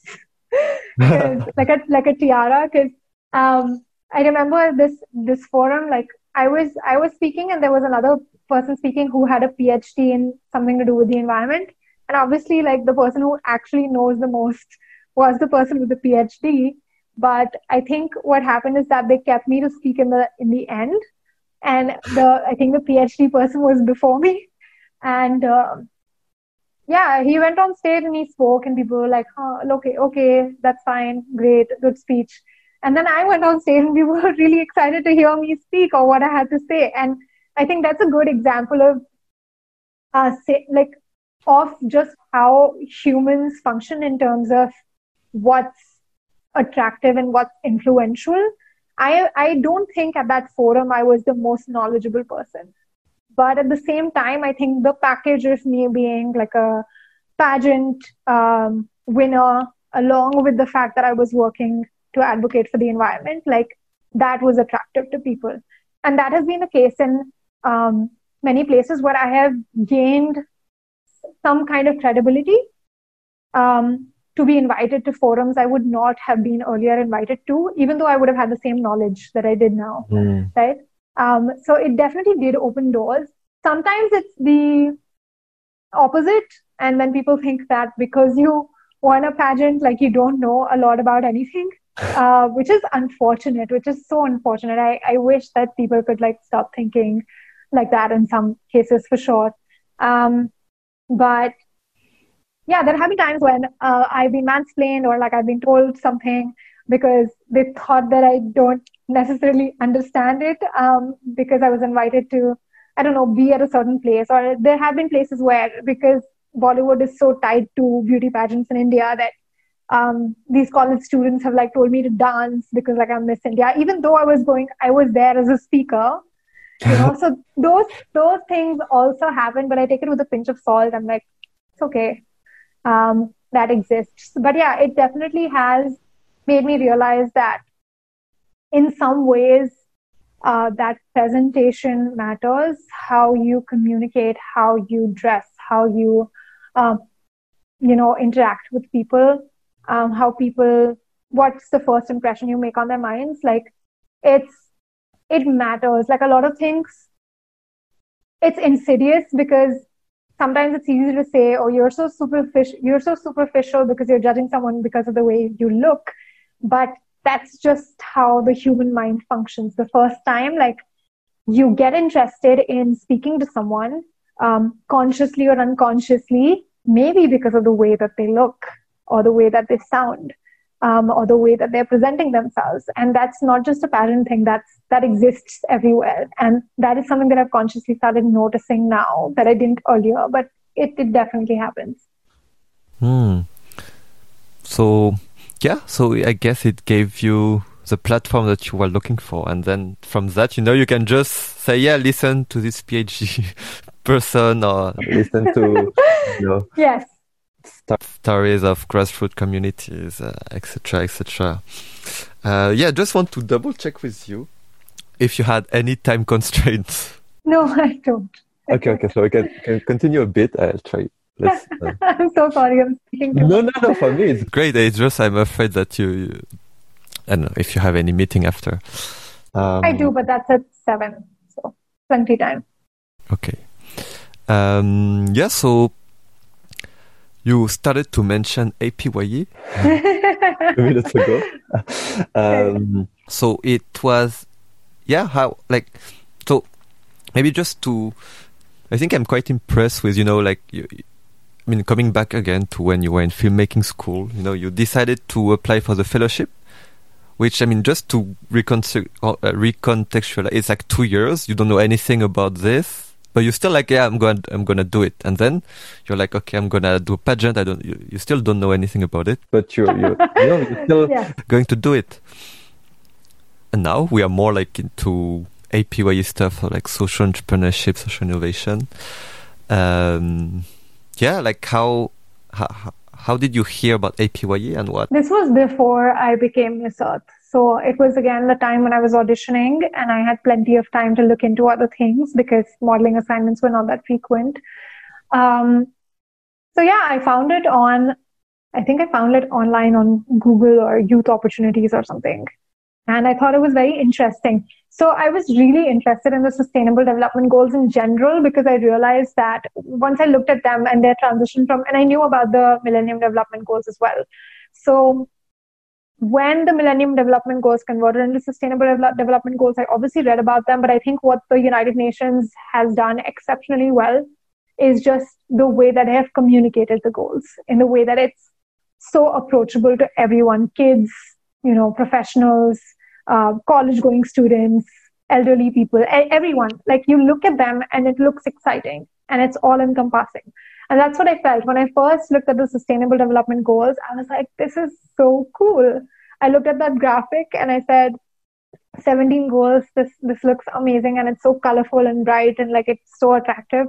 And so when I saw the opportunity of APYE, I was like, okay, I'm definitely going to apply to this because it has a focus on the Sustainable Development Goals and innovation and entrepreneurship. And also like very superficial purpose, but I wanted to go to Thailand. So it's like, might as well just go to Thailand as well. And so I applied and I obviously was, for the program, I was looking for a scholarship. I didn't think like I could afford the whole thing at that point of time because I didn't have a job. And I was in a part-time thing at that point of time. So I was like, fine, I have 50% of this. If I get a 50% scholarship, I would definitely go. And thankfully, I got that 50% scholarship. APYE was one of the best, funnest, most amazing experiences ever because of the way that it is structured and the people within the program who run it. And kudos to Linka as well, because she was one of the organizers in the first year as well, and Millie as well. So when we went there, loved the energy. Like sometimes you just go into a space and you belong. And I think that's what APY did. So there were people from all over the Asia Pacific. And I think all of us Indians, I think we were 5 or 6 of us Indians at APY. And we all decided that like we're cool and all, but we need to mingle with other people. So we decided to I had roommates who were Filipinos and I started hanging out with them. And the local immersion was fantastic because I had picked my goal as quality education and I got to see the education system of Thailand. And we were placed, we were in a school. We were in Bangkok itself, but we were in a school for a week. And that was really good because it had so many similarities with the education system in India, but also so many differences. And that was really good to learn. And after that experience, just the final pitching at the UN, that entire experience, and I didn't realize at that point how good a job they had done. But what APY did that is different from most of the other conferences that I have attended is that they created a space and a network which was going to see each other even after the conferences. And I have thought a lot about how they did this. But I think it's a mixture of keeping people at the center and working with them, even though there is a purpose of teaching or telling people about the Sustainable Development Goals, making them learn about social innovation and entrepreneurship. They did a great job at culture. So, and the cool thing is that my Filipino friends and my roommate from APY, unfortunately, my family could not come to the finale of Miss Earth, so they came to support me in the Philippines. So yeah, I think that's the kind of strong ties that they made. And I've met one of these APY people in 3 countries so far. So we just keep meeting each other at different places. So yeah, this is they did do a great job at selection, and these are people who are definitely working and are very passionate about sustainable development goals or are learning about sustainable development goals. So after coming back, I think just being a part of the network was very, very valuable to me. And since then, I have been a part of 4 APYs, first as a delegate and then as a facilitator and then as a mentor and then as a judge. And this time it was the online APY. I was also a moderator for that. So I think it's just I think it's become a lifelong thing where I'm going to be a part of some 50 APYs in my lifetime, I think. But yeah, it was a great start for me in terms of recognizing that I am and could be a better advocate for the Sustainable Development Goals. So it went to add on basically Yeah. It strengthened my interest in the goals and also in social entrepreneurship in terms of understanding it. I am not an entrepreneur yet, but I may be in the future. And I think that if I do this podcast again, 10 years later when I'm an entrepreneur, maybe I'll mention how APY had a role to play with it. So yeah. Is APY what brought you to do the Jagriti Yatra? Yes, partially. I think so. Jagriti Yatra also has they have a rigorous selection process. And before I applied to Jagriti Yatra, I think APY had built my interest in the Jagriti Yatra. And I applied to Jagriti Yatra twice. The first year I was rejected. And I want to always talk about my rejections because I feel like on social media, we have so many places where people just keep talking about their successes, everything is going for them and they never fail. But the truth is that you fail 10 times before you get one success. And so I didn't get into Jagriti Yatra the first year. And I was like, no, you know what, I'm going to try again. And APY definitely sowed the seed for it. But I was anyway interested in the Sustainable Development Goals. Jagriti Yatra is different in the way of it focuses on social entrepreneurship and not so much on the goals because it has 4 or 5 streams. Could you explain a bit JY in your own words? Yes, I will. So Jagriti Yatra is an 8,000 kilometer train ride across India over 15 days where you get off at 12 or 13 different destinations. And at these destinations, you learn more from a social enterprise or from a social entrepreneur about social entrepreneurship. And you live on the train, you sleep on the train, you eat on the train, you bathe on the train. So the train becomes your home for those 15 days. There are people from all over the country and even abroad. So that's why Din Long and I both have been on the train, even though he's Vietnamese and French. So yeah, it's very exciting because the train brings together people from all socio-economic, cultural backgrounds you can think of. And it's a very diverse and interesting space within the train because people are very passionate about either a social or environmental issue or about social entrepreneurship. Some of them, there's so many people who have found their co-founders on the train. And there are also people who have found their spouses on the train. So yeah, it's really funny, but that happens. So I was really interested since the beginning. My roommate at Teach for India, we actually used to make these yearly like charts where I'd write her name and my name, and then we'll put down 10 things we were going to do in the year. And the truth is we ended up doing only 2 or 3 of them every year, but it was good to have that. And she is someone who had been through, like she and I both had put down Jagriti Yatra while I was in the fellowship. So I knew about Jagriti Yatra since a very long time. But she went for the Jagriti Yatra and I didn't, because I just didn't apply to it in time or something like that. And then my interest was, it came back once I had already learned a little bit about the SDGs and I had been a part of APYE, and I had applied after APYE, but I think my excitement rose to another level once I had been at the pageant because of the fact that the train, like I said, was going to be such a diverse space and we were going to go all across the country. And I really wanted to do that. And my interest had strengthened because at the pageant, people would ask me questions about India. And there was no question that I would give a black and white answer to. It was always like, and there are a lot of stereotypes, right? So there would be questions around, there would be some really interesting and important questions around just gender equality in India and how does that work? Because while we have some cities, like we have urban spaces where women, they have rights and they're also independent and they're living their best life as they can. But safety is still an issue. Like you still have to think before you step out of the house a lot of times when you're living even in like the most urban cities.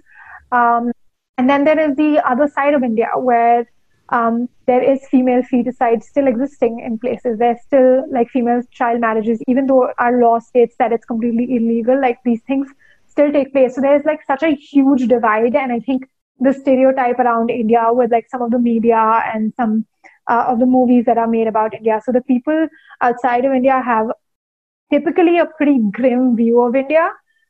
So as a representative of my country at Miss Earth, like a lot of these questions that came my way, whether it was about gender equality or like it ranged from that to cows and snakes, which is like very stereotypical. But I wanted to answer them the best way that I can. And I kept realizing there is no one answer to any question I'm being asked because we have such extremes in our country. We have great things and we have really, really like terrible things happening all at the same time. And so my experience in no way represents the experience of so many other people in my country. And so because of that, I was very excited to be on the train because it was a more just representation of the country in one place because there were people from everywhere and I wanted to know more. And so I was very excited. So anyway, I got through. And again, this funny things kept happening in 2017 because my interview call for Jagriti Yatra happened 30 minutes before my gown round. So I was sitting like with my hair up and my gown. And this person called Anurag had called me up to ask me questions. And I literally said to him that, hey, I have to go into a competition, but let's just talk. And I spoke to him for 20 minutes. And after that, and this time, like, not only did I get into the Jagriti Yatra, I got full scholarship. So I only had to pay the registration fee and nothing else. So I was mega, mega, mega excited. So I had so much to look forward to when my pageant ended, because I did the pageant in October, November, and then Jagati Yatra was in December. So yeah, I was on the train after that. So for me, one major difference between APYE and JY, Jagati Yatra, is, so APYE is like young people from all over Asia Pacific, and Jagati Yatra, so there are a few foreigners, like 10 people, but it's really like Indians. It's like four young Indians from everywhere. And yeah, I mean, I had a different experience because I'm not an Indian, so it's different, right? But I really wonder, like for you, you're surrounded by 400. But even if we count the staff, cooking, the security, like you are surrounded by 600, 700 Indians from every possible, so what is the feeling during 15 days? I think one of the things that really surprised me was that the train did not feel weird to live in after 2 days. Like, it had become such a normal thing that we were living and sleeping and, talking and meeting and everything in the train. And the other thing was that I think Jagati Yatra is able to create such a balanced space. Like, you had a lot of people working in social development, but they came with very widely different perspectives. And then usually what happens is that once you're like an educated, like Indian with a college degree, you sometimes just feel very entitled to the things that you're doing. You think you know more at some points, especially if you're working in the social development sector. Sometimes you may be working on a project and you think you have the answers, but the train kind of provides the space to include those who are living the reality of that situation, right? So we had women from rural India on the train. So if somebody was talking about working with rural women in India, you had them to give their, ideas and thoughts and opinions right in front of you.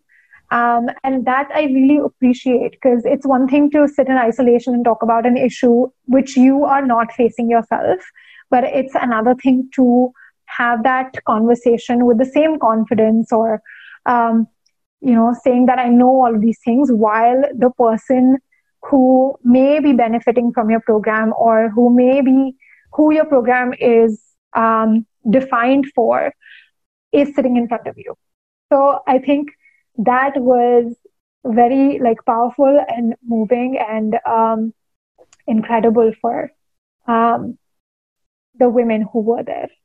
And the people in general, not just the women. But I think I really appreciate that for in the train, because I think the world has become such a place, right? I think with social media as well, you may have heard of all the algorithm that goes into, all of your social media, and defining everything according to the way you like it, and understanding you as a person, the data that they collect. And so the world is becoming more and more honestly, I think it's becoming very binary for everyone, in the sense that whatever I see is it's in alignment with what I think. So I think the rest of the world also feels and thinks the same as me, because that's the kind of media that I'm getting all the time. So if I am liberal and I keep getting messages from, liberals all across the board, then it's not the best scenario, because I am not being challenged and I'm not being given the chance to learn from a different perspective. But I think the train was not like that. The train brought people together who thought very differently from each other, had very different experiences, all onto the same board, with just the one common thread, which was social entrepreneurship. And that was very interesting for me to see as an Indian. It was also very interesting because the train did stop at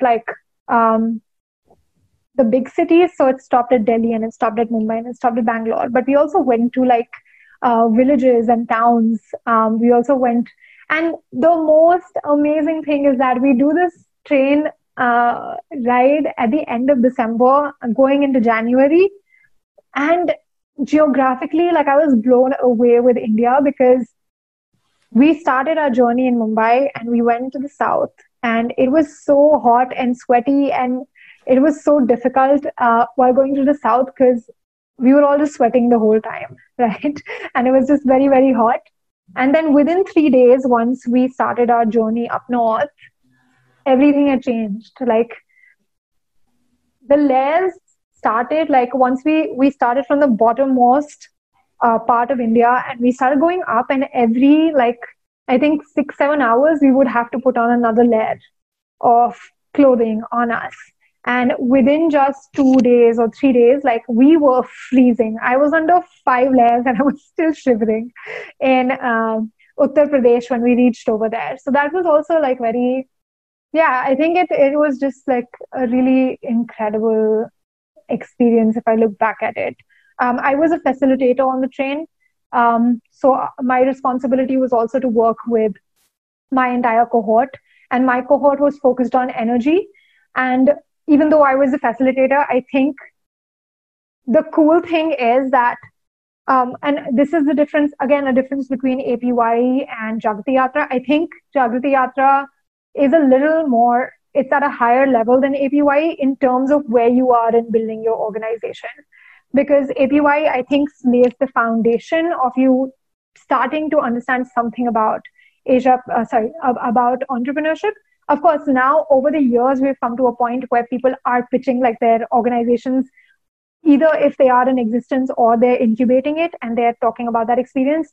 But with Jagriti Yatra, what happened is that we got people who are actually working in the industry. So in my group, what happened is that the way that they built the organization before pitching. So at Jagriti Yatra, you have to pitch your idea in front of judges.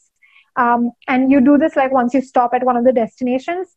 And my team, who is working to solve a problem in the energy sector, the cool thing is that you form an organization within your group where you define a role for yourself. So you define whether you're a technical officer, whether you're the CEO, whether you're going to be a communications person. And so it is very targeted. So when the judges are asking you questions, like you can clearly see which department it's going to and how these departments function with each other, which was a great learning experience for me. I think I learned more than I was ever able to help anybody in that group. But yeah, I was very lucky that I got a wonderful bunch of people to work with. Cool. Yeah. And so, I mean, building on, because we spoke about a lot of communities, programs, networks, and also we spoke a bit about social media, but for the wrong reason. I just watched The Social Dilemma, so I'm not sure if you watched it. It's a bit scary. But yeah, you also, I mean, I don't know if you call yourself like this, but you're sort of social media influencer, no? I mean, you always promote SDGs on Instagram, and when you have this, when you do it, I mean, so wait, it's structured on, because you're also with like organization called Global Merit. I mean, I think Global Merit, yes. World Merit, which is another community you are part of. But I guess it gives you the opportunity to connect everything, right, together. I don't know if... You mean on social media or with World Merit? So yeah, okay, let me rephrase my question. So, you know, now that... And we didn't even speak about We Do yet, but... in general, I'm just so sorry. Flash forward a bit, but now that you, it's a question I ask myself as well. Because you've been part of so many communities, from Teach for India, I lost track, APYE, JY, We Do, Global, World Merit, the Miss Earth, and I'm sure more that I don't even know. So from this, what, because also when you were heading to the Miss Earth final, I mean, you didn't know, but you were doing all these things to build on something, on your climate advocacy, as well as your pageant experience. So I'm wondering what are you trying? What do you hope to build after, joining all these communities? I think, so obviously when you're going through the experience, it's difficult to connect the dots between Teach for India and a pageant. They look like they're world apart, and they are in many ways. But I think one thing that I have built a lot through all experiences is leadership. I think when I started as a fellow at Teach for India, and then I was an associate. So obviously, there was a manager, and then a senior manager, and then a director, and then the CEO over me. So that's the hierarchy of where I was working at that point of time. And obviously, since I just started my career at that point of time, I was in a lot of ways, I didn't take a lot of initiative, or I did not think that what I had to say had value, or had a lot of value, and other people had more important things to say. I was pretty quiet, I think, in a lot of ways when it came to the workplace. And with Teach for India, I think I learned a lot about community building. I learned a lot about empathy, about gratitude. And the experience generally humbled me a lot. It made me break a lot of my biases about what I thought about myself, about communities, about other teachers. And it made me realize that everyone's going through something, and you don't necessarily always understand what they're going through, but you've got to be open to listening and open to learning at all points. At Teach for India, I also learned to be very receptive to feedback, but also realize what feedback I'm getting, reflect on what I need to improve upon, and be proactive in asking for feedback with people I directly work with. So these were some amazing leadership skills that I learned at Teach for India. Everything I think that I was lacking in terms of how I was working at Teach for India, in terms of taking more initiative at work, or not speaking, or thinking that I didn't have value to add, I think that changed with the pageant. Because the pageant required me to tell my story, even though a very confusing story, but it required me to be able to tell my story over and over again and refine my story. And it required me to stay calm in the face of people saying things about me that were difficult to digest. It required me to not act out when people were saying things or be emotionally reactive when people were saying things that were upsetting. It taught me to have grace under pressure. It also it built so much confidence in myself, in terms of reaching out for things that you need, or saying your mind, or learning more to form an opinion before just having an opinion. And with all the work that I did on my own, the thing about taking initiative, that was all that my 2 years of working towards representing India was. Because I was not with an organization, I was my organization, I was my own brand. So I had to reach out to schools, I had to reach out to universities and say, I'm a finalist with Miss Earth, I would love to speak at your place and let children know more about the environment, or write to different organizations working with the environment and say, hey, I have interned with the Worldwide Fund for Nature before, and I have worked with this people before, and this is the experience I have. Do you have any opportunities that I can take? So taking that initiative increased a lot. And just that time, and I don't think people understand or value gaps that people take. When you think about taking a gap year, a lot of people think, oh, how am I going to justify the fact that I took a gap to my next employer? And people think, okay, so if you take a gap, you're just sitting and watching TV for 1 year, which is not true. Gap year essentially means that you take a time off from what you're doing to do other things, maybe not a full-time job, that would help you grow.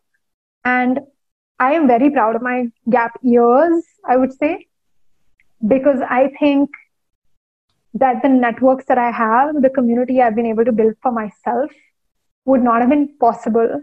And the confidence and the initiative that I have now would not have been possible with, if I had not done that for myself.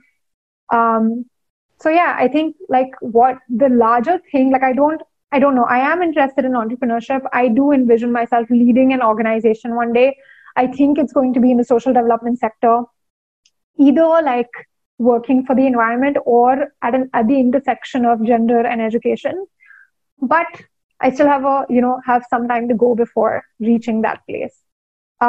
In terms of the long term, I know the things that I value now. Like I know that I value fairness and justice like a lot. Like it makes me angry when things are not going right, not just for me, but for another community, or if people are being harmed, or if animals, in a sense, like if the jungles are burning, like if the Amazon rainforest is burning, and the fact that we've become so normalized to that.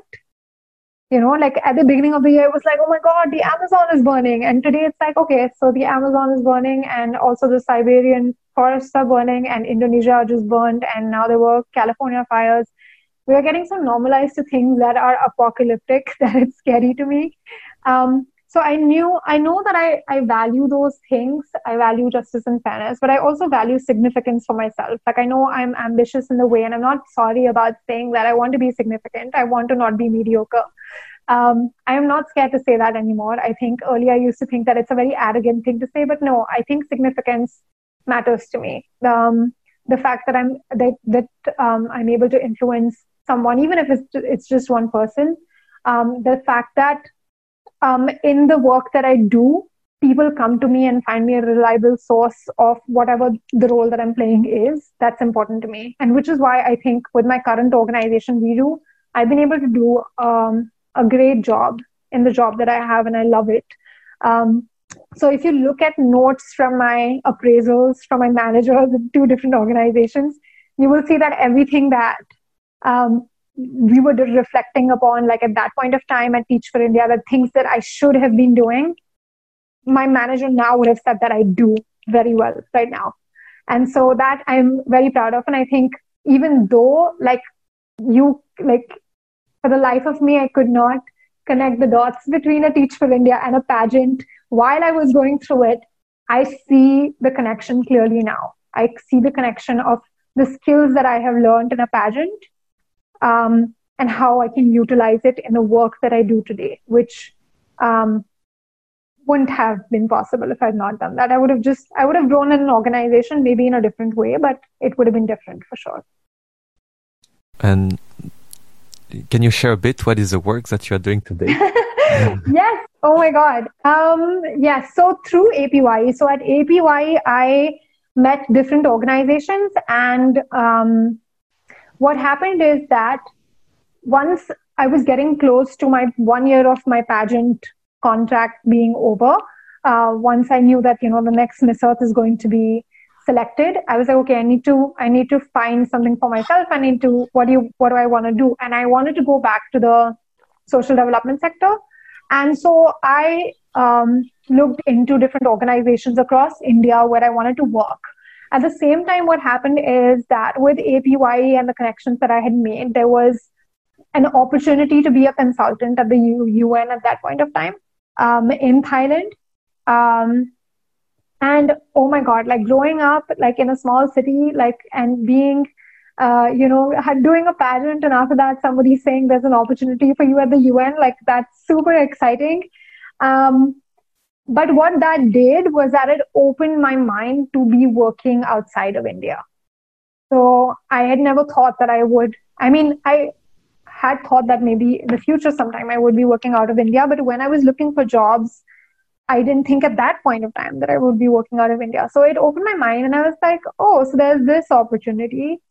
And I was in talks, but I think financially it was not making a lot of sense for me, because I think once you're a consultant with the UN, you're paid by the project and not like a salary every month. And at that point in time, I didn't have savings for me to sustain myself in Bangkok with like being paid once in 3 months. And so I thought to myself, even though like the pay was decent, I was like, okay, I can't sustain myself like this, but let me look at like other places as well. And at the same time, like I had remembered at APY in the same year when I was a facilitator at APY, I had met these incredible women from Vidu. So, and some of my friends at APY had also been a rising star at Vidu. I didn't understand what that meant at that time. But I just gone up to them at APY on mentor day. So these women had come to mentor like the delegates of APY in Bangkok. And I went to them and I asked them like, how are you? And I've heard about WeDo. And they were very kind and very sweet. And they told me a little bit about the organization. So I started around this time, I started looking into WeDo as well. And then I saw that they had a position open that I thought I could do. So I applied and I wrote a really charged like cover letter, I remember. And I was very emotional when I was writing that cover letter because WeDo has a vision that I really resonated with. The vision is that half of all world leaders would be women in the future and should be women in the future. And another like really important thing that WeDo believes is in that all women who strive to reach their full potential should have the opportunity to do so. And I think that's how my parents have raised me, right? Like even though I come from a smaller city where there is like gender inequity, where boys are sometimes given more preference than girls, and given more independence than women in deciding things for their lives. Like my parents always, and we are two daughters, I have an elder sister. My parents always encouraged me to like, go out of the house and go, expose myself to different opportunities. And even though I have just been dropping like huge bombs at home, just saying, I'm studying the media, no, now I'm teaching, no, now I'm modeling. So like these conversations like were not the easiest to have at home, as in like I took a lot of time to even say them out loud in the first place. But they have been really supportive, and that's made a huge difference to my life. And so I really resonated with the vision of WeDo, and I wrote like a really nice cover letter about why I want to work with them. And then they had some pre-work, and then they had 3 interviews, and then I got the job, and I was super excited. And then I moved to Bangkok, and I've been working with them for the past 2 years now. I complete 2 years on 15th October this year. I have had 2 exceptional managers who have given me the space to grow. I was in one role last year, and I took on another role this year. So now I'm in a combined role in which I help to select, I reach out to women across Asia through different universities and organizations. If anybody listening has an organization like that, please connect with me. But I reach out to different women across Asia, tell them about our programs, and then work on the entire selection process. And then I also select mentors from all over the world and match them together so that they can work together on their goals and their leadership development. So I've been working with them, and yeah, I think that's where I am right now. We finally reached where I am right now. But yes, because of the pandemic, I've had to move back home. Like I actually moved before the pandemic, so I think the timing really worked out for me. But I've been at home and I've been working from home, but I have strong ties with everyone in my team, and we've been working well together so far. Yes, that's where we are now. So we finally reached the present. So I have a few questions about the future. Now that we are approaching 2 hours of discussion, what are some questions that you are asking yourself these days? One question I'm definitely asking is in terms of my education and what I want to learn. I want to study further, and I'm just trying to understand. So my last degree was in media, but all the work that I've done since has largely been in the development sector. And so I am looking to learn more. But I think if you talk about the long term, like I said, I want to be leading organizations. Now, I'm not sure if this is going to be my own organization or another organization that I'm leading, but I see myself leading teams to work for communities in the future. I think in the next five years, that's what I want to reach, in a leadership role where I'm managing not just one team, but different teams to work together towards an outcome that means something to me and to the rest of the team as well.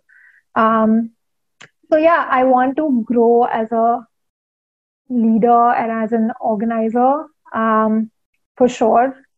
I want to, and I know there's also this question of how you leverage social media. I think it's a great tool, but at this point, I'm taking a break from social media to kind of know. I want to take some time to understand who I am as a brand. What do I care about? How do I want to, present myself to the world? Because so far it's been everything that I've done, like my account on Instagram as well. It's like a personal account of whatever's happening in my life. And that's been great so far because there's a lot that's happened in my life in the last few years. But I think going forward, I want that medium to be like a message in itself. That, this is what it means. This is who I am. And this is what you can hear more about from me, and hopefully become like a more credible source of information in that specific field or for that specific thing. So yeah, I want to lead in my organization and outside of it, I guess. That's my plan. So it's great. Actually, my next question is really linked to what you just said. How do you want people to know you for and to remember you for? And I think it's perfectly linked to what you just said about thinking about your own branding. That's such an existential question. Yes. That's a really difficult question. Like I said, I'm figuring that out. It's not easy for me because of the fact that I've had many different experiences. But I think those experiences have also equipped me to come to a conclusion about it. So I think I'm somewhere in the middle. I don't have an answer to that question, but I'm comfortable not having that answer right now, because I think it will take me a little bit of time to just like move away from, because I think these days what's happening, it's like there's so many platforms to talk at and there's so many issues, because now you know about all these issues, right? Earlier you had like the most immediate issue that was affecting you, that you cared about and you did something for. Now all of this information is right in your face every day, all the time. And so you want to talk about like so many things, right? So in the past, I've spoken for like Zero Hunger, and I've talked about education. I've talked about gender equality, and now become an ambassador for 4 or 5 places. One is related to the SDG, one is related to good health, one is related to giving devices to children in India who don't have access to online classes or don't have devices at home. But there are many like different things happening.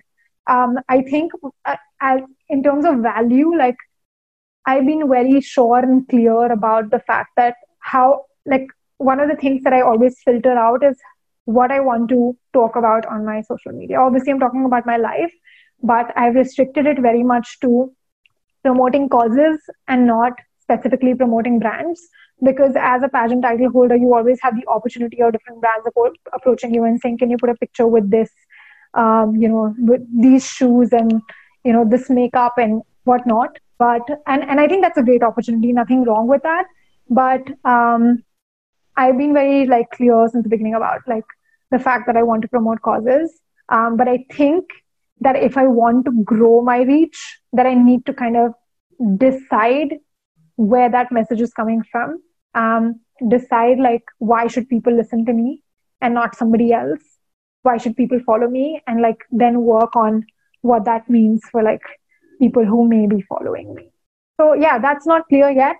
But at least I think I'm on the right path. So I'll figure it out as we go along. And it's okay to not have all answers. It's okay, because I'm definitely a person who every year for the past few years have thought, oh my God, I have to do 38,000 things this year. And if I don't do it this year, the world will end. And that feeling is natural. I think a lot of people feel that I've not done this and I've not done this and not done this. I have to do it this year. But I think in the last 2 years, I've been it's okay, one thing at a time. I'm going to learn this thing this year and I'm going to leave everything else that I want to do for later. And I think that really helps me, because then I'm able to do that one thing properly. Because earlier I was just trying to do all 38,000 things together and none of them were getting done. Yeah, I'm sorry. This isn't a clear answer, but I think that's where I'm at. I mean, you're working on it. And I guess it was also one question that you are asking yourself. And yeah, I mean, it's, as you said, you'll come back to Lifeline in 10 years when you are CEO of your short startup, and I will ask you again. Yes, you must. And yeah, so Yeah. So wait. Let me. So I usually ask this question to conclude, which is, what could be 3 hashtags that you would select to describe yourself? Oh my God, can I get back to you tomorrow? 3 hashtags to describe myself. Oh my God, that is a really tough question. Can I take 28 hashtags? Okay. I'm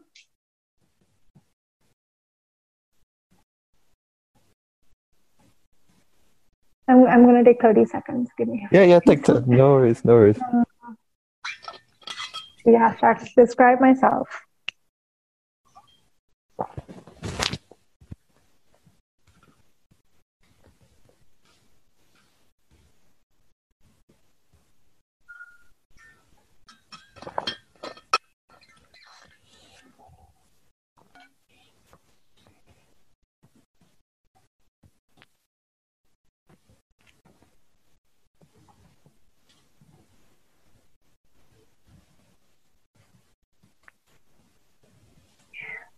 Wow. I don't know if you can describe yourself with the word. I think one hashtag would have to be experiential, because I just, like, if I want to do something, I just go ahead and do it, and I don't worry about how things are going to connect, because I've always learned something. That's my number 1 hashtag. And the other 2 would have to be, can we just stick to 1, experiential? All right. So 1 hashtag is experiential. Yeah, I think, if that makes any sense. I don't know if people can describe themselves as experiential, but I'd say that, because I think that's largely defined my life in the past decade, at least. Yeah. Wow, in the past decade. Oh. Yes, for sure. Cool. Thank you so much, Shan.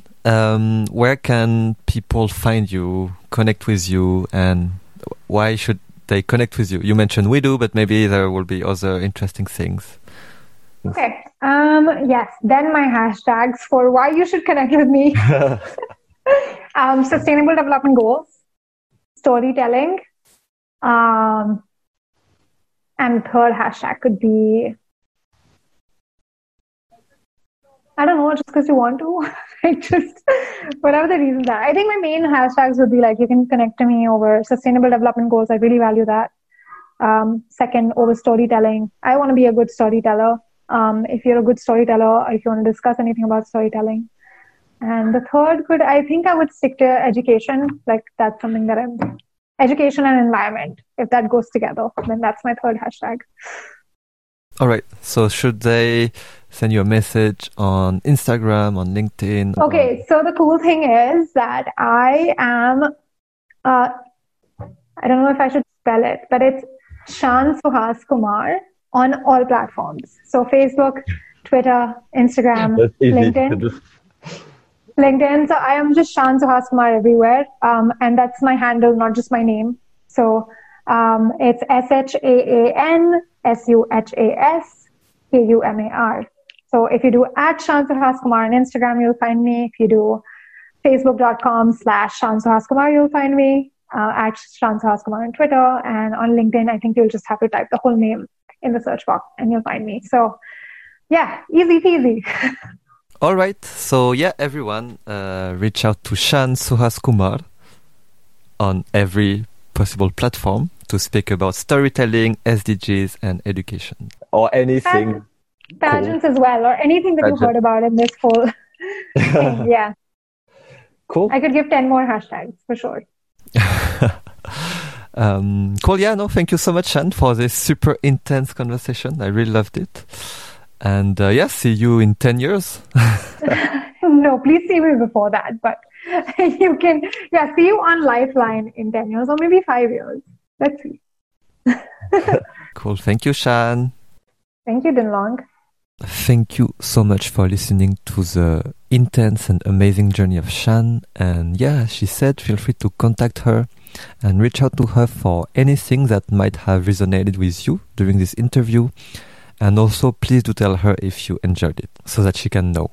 And of course, don't forget to subscribe to Lifeline on the platform that you are currently using. And it would be amazing if you can share with your friends and share the story of Shan to an even bigger audience. In the next episode, you will be meeting Gladys, a fearless filmmaker from the Philippines who co-founded Development Innovation Insider, which is a content creator and solution provider for the bottom of the pyramid. Here is an extract and see you next time. I just really want people to know that I'm this person who came from the province of the Philippines, a small town, in the mountainside. And I did my best to become who I want to be. And I created something that, you wouldn't even imagine creating. And I want to spread that positivity. I want to spread that inspiration to the young people, especially those who are in the grassroots, that they can really live their dreams. At the same time, they can impact their own communities as well if they want to. So in this world where consumerism and capitalism is a big thing, you don't have to be sucked into that, because you can do your own thing and just be brave and learn a lot from your experiences. So I think I would love people to see me as that, a driven person and fearless person. I just really look back to my life before, like if you're from the grassroots, you won't even imagine doing things like this, traveling around the world and stuff. So yeah, I just really want people to know that you can do it.